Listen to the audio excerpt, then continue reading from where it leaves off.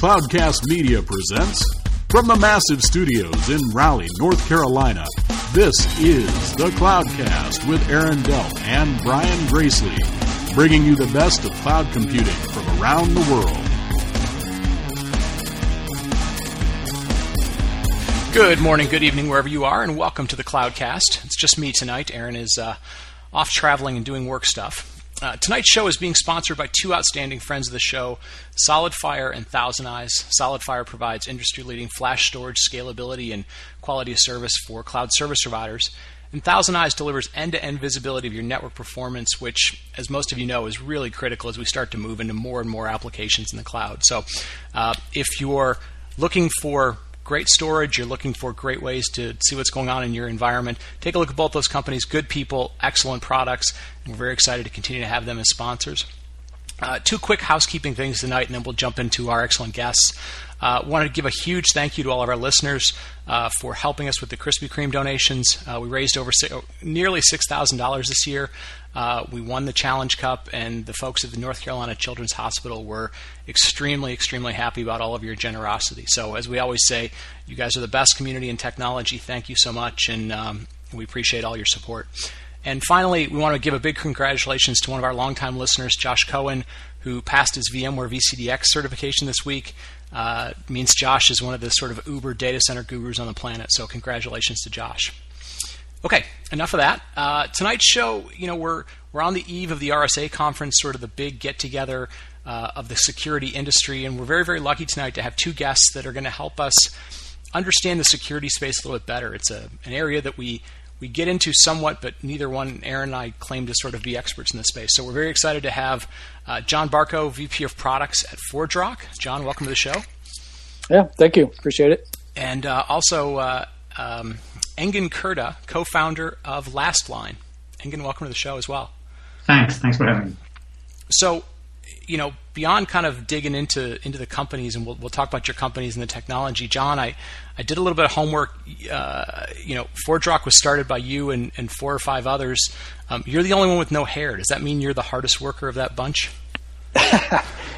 Yeah, well, I wish I could say I was a founder. I'm not a founder, but I knew the founders from Sun Microsystems, and they're a bunch of great guys. So, okay. I've been here about a year and a half. Company's been around 4 years. So, okay. Yep. Cool, and we'll get into some of the background and the company and so forth. And yep. And Engin, I got to ask a question, because not only are you co-founder at LastLine, you also teach at up in the Northeast. You're a professor, but I got to ask a question. You previously were at University of California, Santa Barbara. You traded in that life for life in Boston. Do we have to question your sanity when you're walking off the beach like that? Actually, you're misinformed. So two of the other co-founders are professors at UCSD, and they have not left. So it was a smart decision. Okay. So I've been in Boston for 3 years. And they can't convince you to come west to the good weather. Yeah, but you can't actually question my sanity, because I moved to Boston from the French Riviera. Oh, well. All right. Well, good. Well, listen. So guys, we're gonna dive a little bit, because both of you have made some announcements here recently. Obviously, the big conference is going on, but I want to, before we dive into that, I'm a little bit of an outsider from a security perspective, and when I look at the security world, at least right now, it seems like it is a really, really crazy time. I mean, you've got literally hundreds of millions of mobile devices coming online, Internet of Things, social networks, state-sponsored attacks. Like, are we really in a very unique security time, or is this sort of just becoming the new normal? And John, I guess I'll let you jump into that first. Yeah, I would say this is a unique time. I would probably characterize it as it's a complete deconstruction, reconstruction of infrastructure in general. And we've all been talking about it, right? I mean, cloud services, mobile, big data, everything, right? And I think those words get thrown around a lot, and they don't really necessarily mean a lot to a lot of people. But from where I sit and where, and when I talk to customers, they are going through not just an evolutionary re-look at how they do business and how they build their infrastructure. I mean, it is revolutionary. They are completely changing the playbook by which they do business. And if they're not, they need to. Yeah. And obviously, I mean, it's part of the reason why we're seeing, so much funding going into the security space. We're seeing a lot of companies get started. Engine, you've been on both the academic side and now, diving in more on the commercial side. I mean, what's unique about this time for you or for Lastline to sort of, what do you guys see in this space right now in terms of the pace and the amount of change going on? Yeah, I think, if you look at the academic research in this space, for the last 10 years, we have seen dramatic changes, right? I think one big change has been that the internet has actually become a critical infrastructure, right? It was not a critical infrastructure before, but now it's very important for business. Everybody's connected. There are more mobile devices. So the bad guys are seeing this as well. So there are opportunities for attack. And I think we're seeing a shift, or we've already seen it, from attacks for fun to attacks for profit, and lately attacks sponsored by nation states, or espionage, for example. So there have been dramatic changes, and I feel like it's going to get even more dramatic because our dependence is increasing. Actually, we're doing more and more things online. Right. Yeah. I mean, everything is 24/7. We get frustrated when we can't get internet on an airplane, and I would completely agree. So I'm going to dive a little bit into both of your products and technologies. So Lastline just released version 4.7, so the product's been around quite a while, around advanced persistent threats and malware. But you're moving into the VMware space, into the VMware ESX space, and getting into sort of virtualizing that.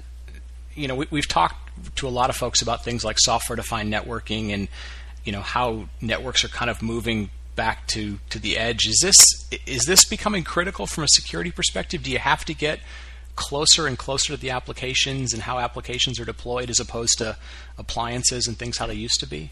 I believe so. I mean, we've seen quite a bit of demand from people who are actually already using virtualization, right? So it just makes a lot of sense for them to deploy virtualization, and whatever product you have, it just costs more. It's just more effort if you have to plug in a new appliance every time, right? So it just makes more sense to enter the space because there's a demand out there. So I think virtualization has been becoming more and more popular. We have more cloud services now, and this is definitely we're moving in that direction. It's going to get even more popular soon. Okay, and you are hearing that from now. In that case, are you hearing that from VMware administrators, the server guys, or is that the security guys just saying my world? The security guys, right? Okay. Because you have a huge network. And it just makes more sense if you can use virtualization techniques. You can just plug in whatever solution you have, the software, instead of like buying an appliance every time. It's cheaper, it's easier to maintain. So, it has a lot of advantages. Ease of use, I would say. Yeah, absolutely. And especially I would guess with APT stuff, you don't really know what you're looking for. So you've got to be able to get things out there very quickly and deployed, again, to sort of align to where the applications are, how they're going to get deployed. Exactly. Deployment definitely becomes easier. You already have existing systems, right? So I would really say it's the ease of use. People, I think, really like that. Okay. Now, John, ForgeRock is very much in the what might be called IAM space, identity management. You guys tend to call it identity relationship management. And I was reading a blog that you had written maybe about a week or so ago, talking about Internet of Things and this sort of new identity or relationship paradigm. Like, what does all that mean? I mean, what's changed? What are you focused on in that space?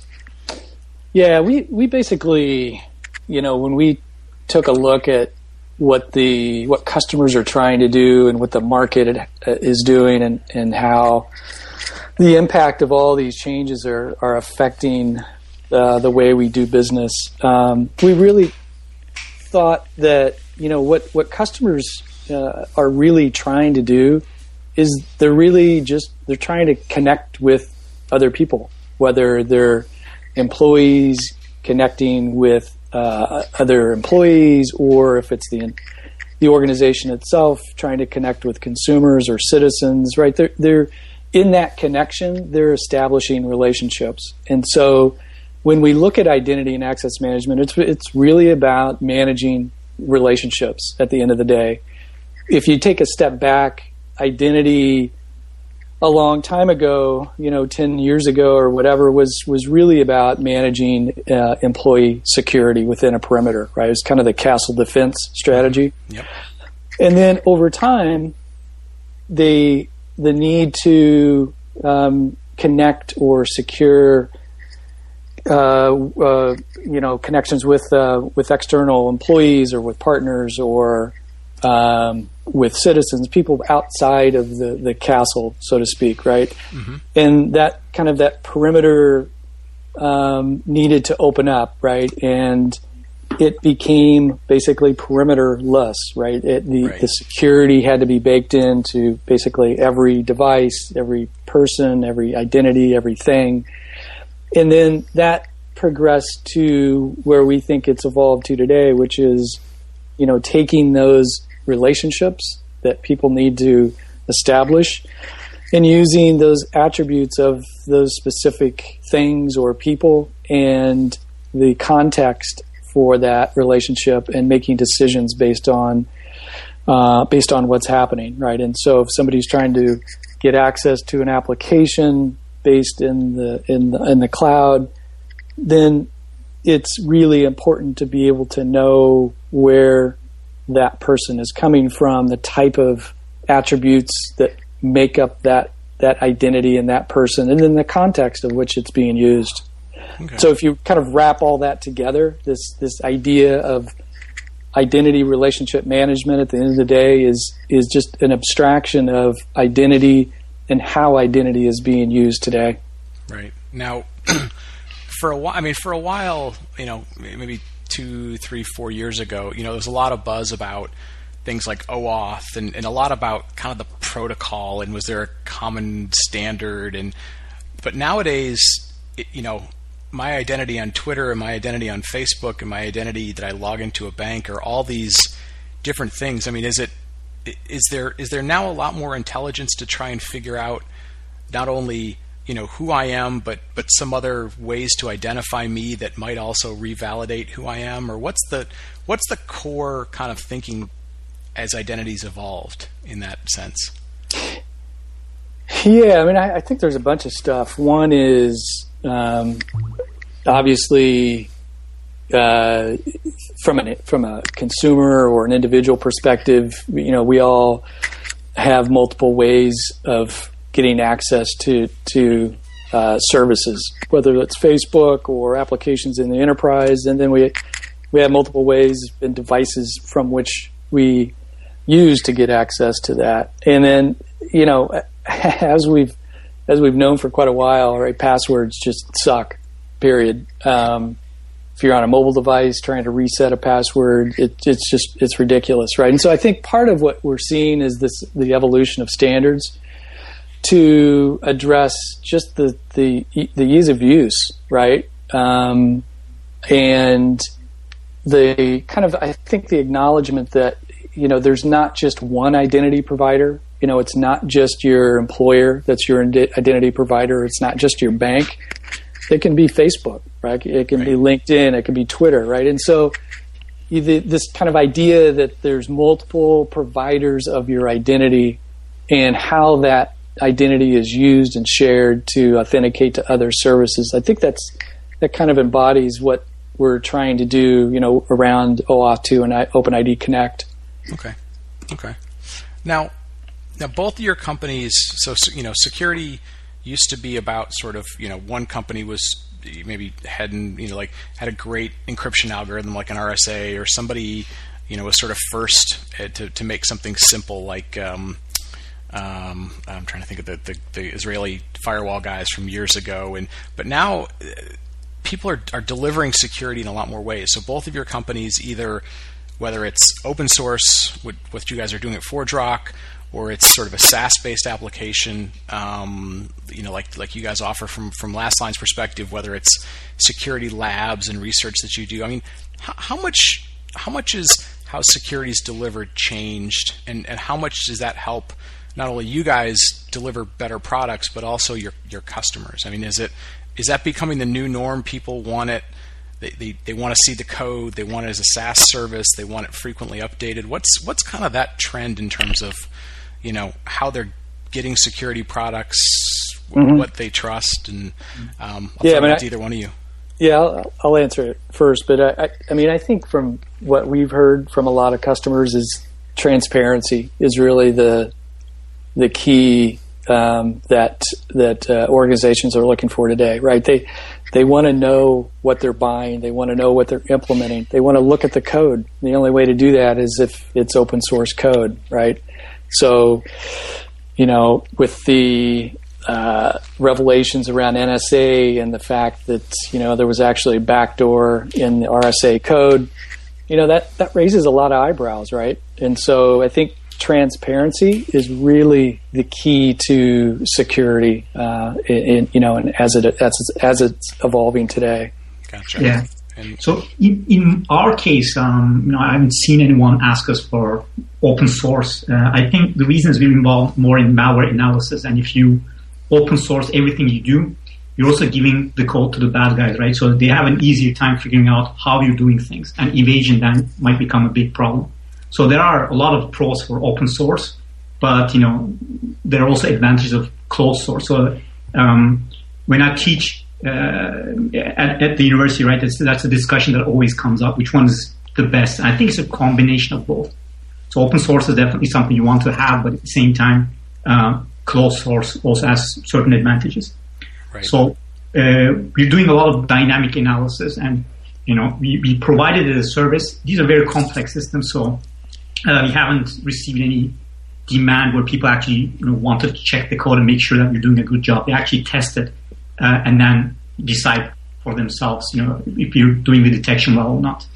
Right. Now what about from like a SaaS perspective, where your company's kind of helping them? How much are they demanding that because they're overwhelmed, and then how much of that becomes a trust factor because it's yet another entity that they don't have visibility or transparency into? So one thing that we've seen is that, depending on the organization, some organizations would like to have a service, but they would like to run it locally, right? That has been a big issue actually for bigger companies. So they don't want us to run something in the cloud in certain cases because they want to have control over all the data that goes out, right? So that's why we have two versions. So we actually give it out to people so that they can run it themselves and we don't get any data from them.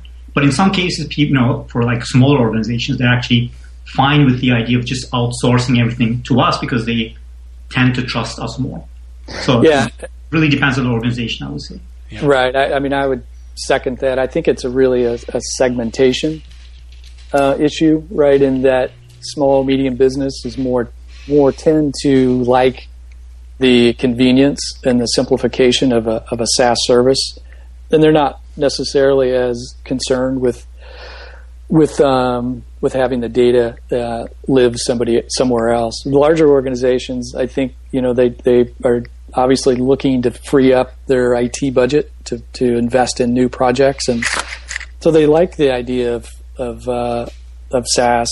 I think one of the issues, as you pointed out, right, is where's the data live, and so private cloud, is a huge kind of trend that we're seeing with a lot of folks. For our business, typically, we sell on-prem software. There's still a huge demand to have ownership of the infrastructure on-premise.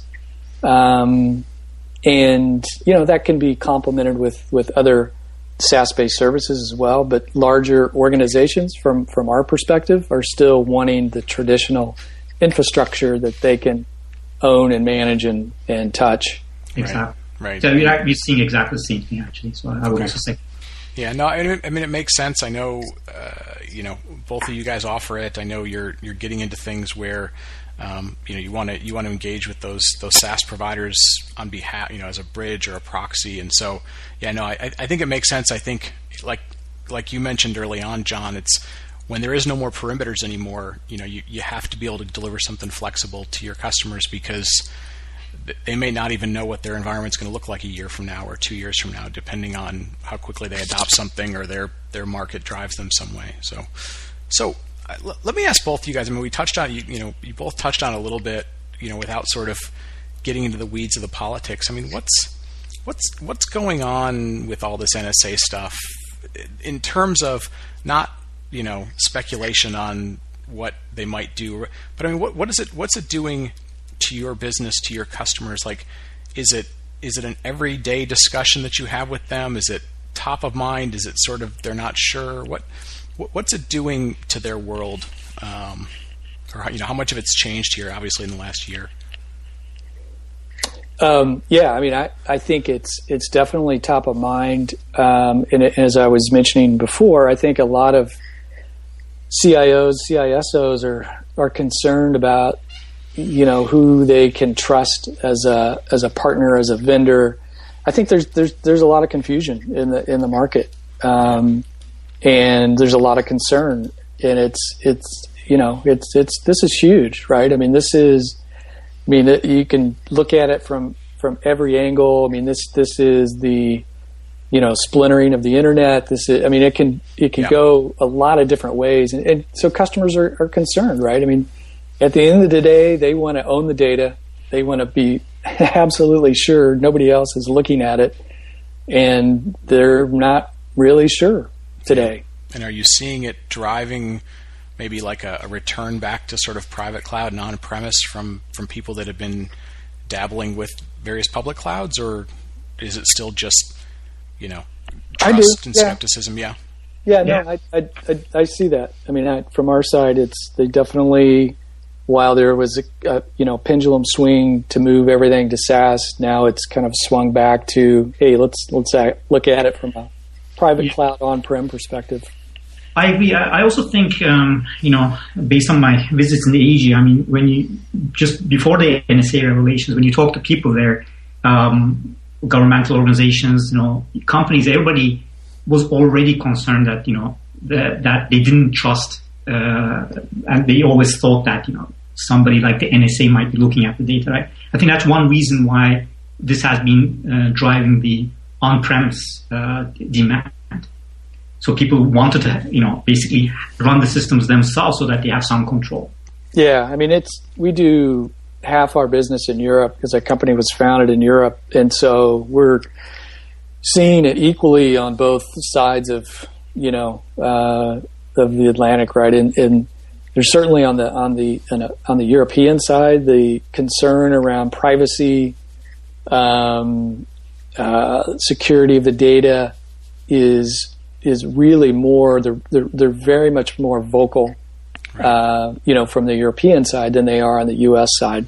Yeah, no, I've heard that. Yeah, I've heard that sort of firsthand in a couple of ways. One, obviously, their country size is in a lot of cases the size of some of our states, so they kind of have to keep things for various legal reasons. But I've also heard folks on the continent who think this may create a rise in some of the providers or some of the various sort of SIs in Europe that maybe we're struggling against in Amazon or in Azure or something like that.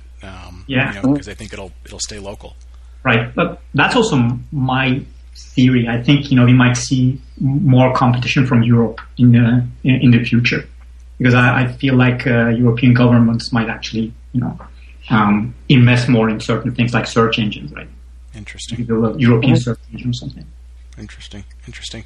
Now, security is always an interesting thing. It's there used to be a stat that used to go around that said, people, it's difficult to get people's attention with security when they spend, as much for coffee as they do for security. It's kind of it's not a huge buying area.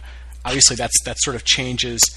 But sometimes security professionals, CISOs, have a tendency to be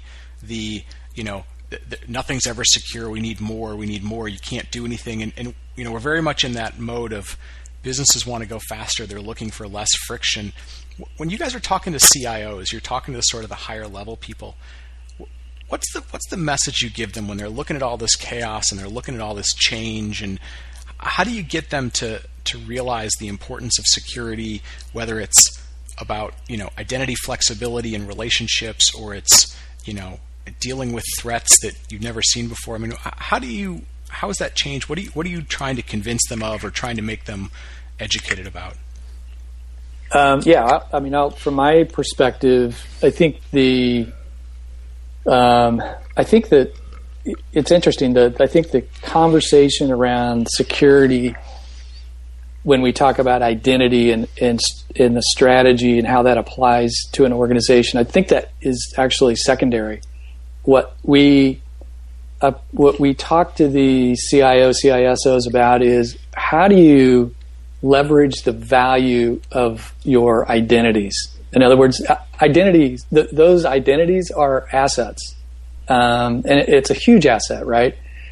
And as they try to build, their business, as they try to grow their business, accelerate their business, they have to look at what they're doing with the value of the identity. And you mentioned it, reducing the friction, right? And part of what we do is have the discussion around how do we enable that organization to reduce friction, to be able to do business more efficiently with partners, or enable consumers or citizens to do more, a business more efficiently with them. And so at the end of the day, it's about how to enable them to more effectively build their business faster. Okay. So it's about saying, look, you want as many people on mobile devices coming to your website. You want as many people, interacting on social, your workers interacting on social, and know what's going on in the business, but you've got to have the right mechanisms to make sure that you can enable them to be successful, as opposed to spending time fighting fires. Right. Exactly. Okay. Very useful. So we're in the malware business, and I think people are already feeling the pain. They already have existing defenses that are just failing, right? So I think people realize that the current technologies we have are actually not scaling. They're not effective enough to detect the most, the more advanced variants of the attacks we're seeing. That's why, things like evasive malware, for example, has become a big issue. That's why when we reach out to people and they talk to us, most of them are actually quite knowledgeable, so they know that they need something else besides, traditional AV to actually protect their networks, to protect their organizations. Partially due to the media as well. Not a day passes by when you read about some attack, data leaks, and damage to organizations. Right, and I have to imagine in probably both your cases, but especially in the malware case, just the presence of sort of low-cost cloud computing and the ability to spin up botnets and things has got to be, orders of magnitude more than it was 4 or 5 years ago. Is that a fair assessment? The ability to pull those things together quickly, or are those things driven by nation states and privately owned and so forth? You're right. I mean, we've recently seen nation states be involved in these more sophisticated types of attacks, but, in traditional attacks, we just have a lot of resources out there, a lot of connected computers. We have cloud services that you can simply buy. So we're actually seeing a combination of all of these things. So the bad guys are actually using all of them. Okay.